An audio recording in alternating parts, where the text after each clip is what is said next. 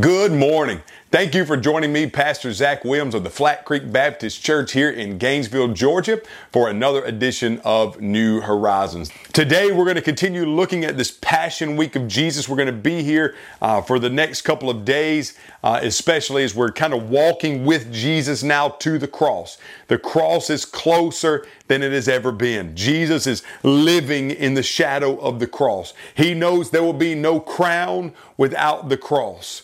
And so Jesus is walking that way. He's the lamb that's slain before the foundations of the world. Jesus knows what is in the distance. He's not shrinking back in fear. He's not backing up with worry or anxiety or being too scared or afraid. He knows what lays before him. And the writer of Hebrews says, "For the joy that laid before him endured a cross and suffered the shame." Jesus knows what's coming, and he's walking directly to the cross at this moment. And when we look at the text today, we're going to come back to where we were yesterday because my podcast time ran out. These are 10 minutes long, and I wasn't able to cover this last section of this teaching of Jesus yesterday, so I want to make sure I cover it today. If you remember yesterday, we talked about them coming back to a point where Peter saw that the fig tree was withered. And Jesus gives them this amazing spiritual application about prayer. Have faith in God. You can say to this mountain, get up and move, and it will be moved. And we're going to rehash all that today. But Jesus gets down to this point in this teaching on prayer.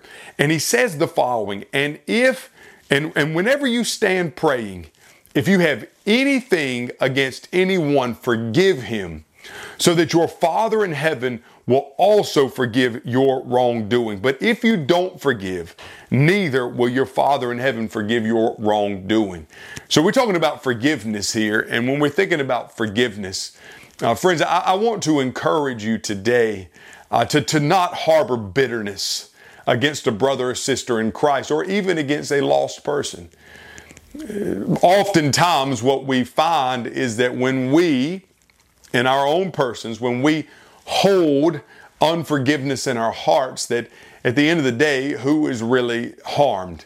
It's not the person that we refuse to forgive, it's actually us. Number one, it becomes this deep festering wound in our souls that we can't let go of.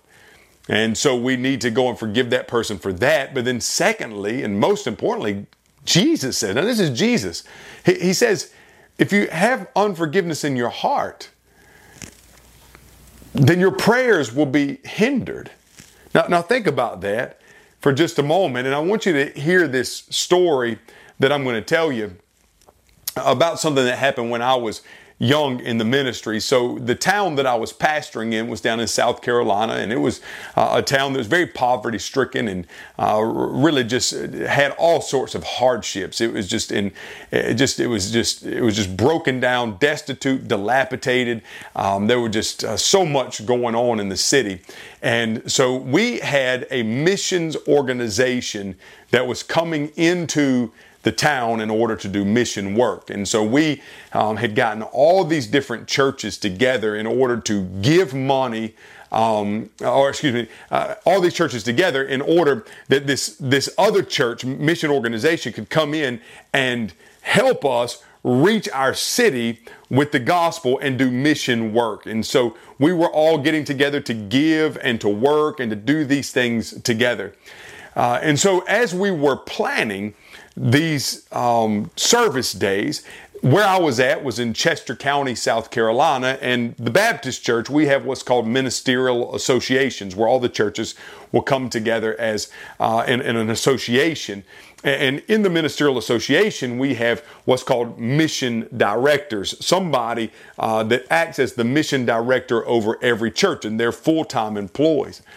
So this man was our missions director, and he's a nice guy, but he comes into this room and we have all these churches gathered together. This mission organization, this church is going to come and help us out. So we're all together in this room, and the missions organization, the church that's coming to partner with us, they ask the question, what needs exist? And so we start to give all these needs about all these different things that exist. And well, then the missions director raises his hand and he says, hey, if y'all are up to doing mission work, I need a new roof on my house.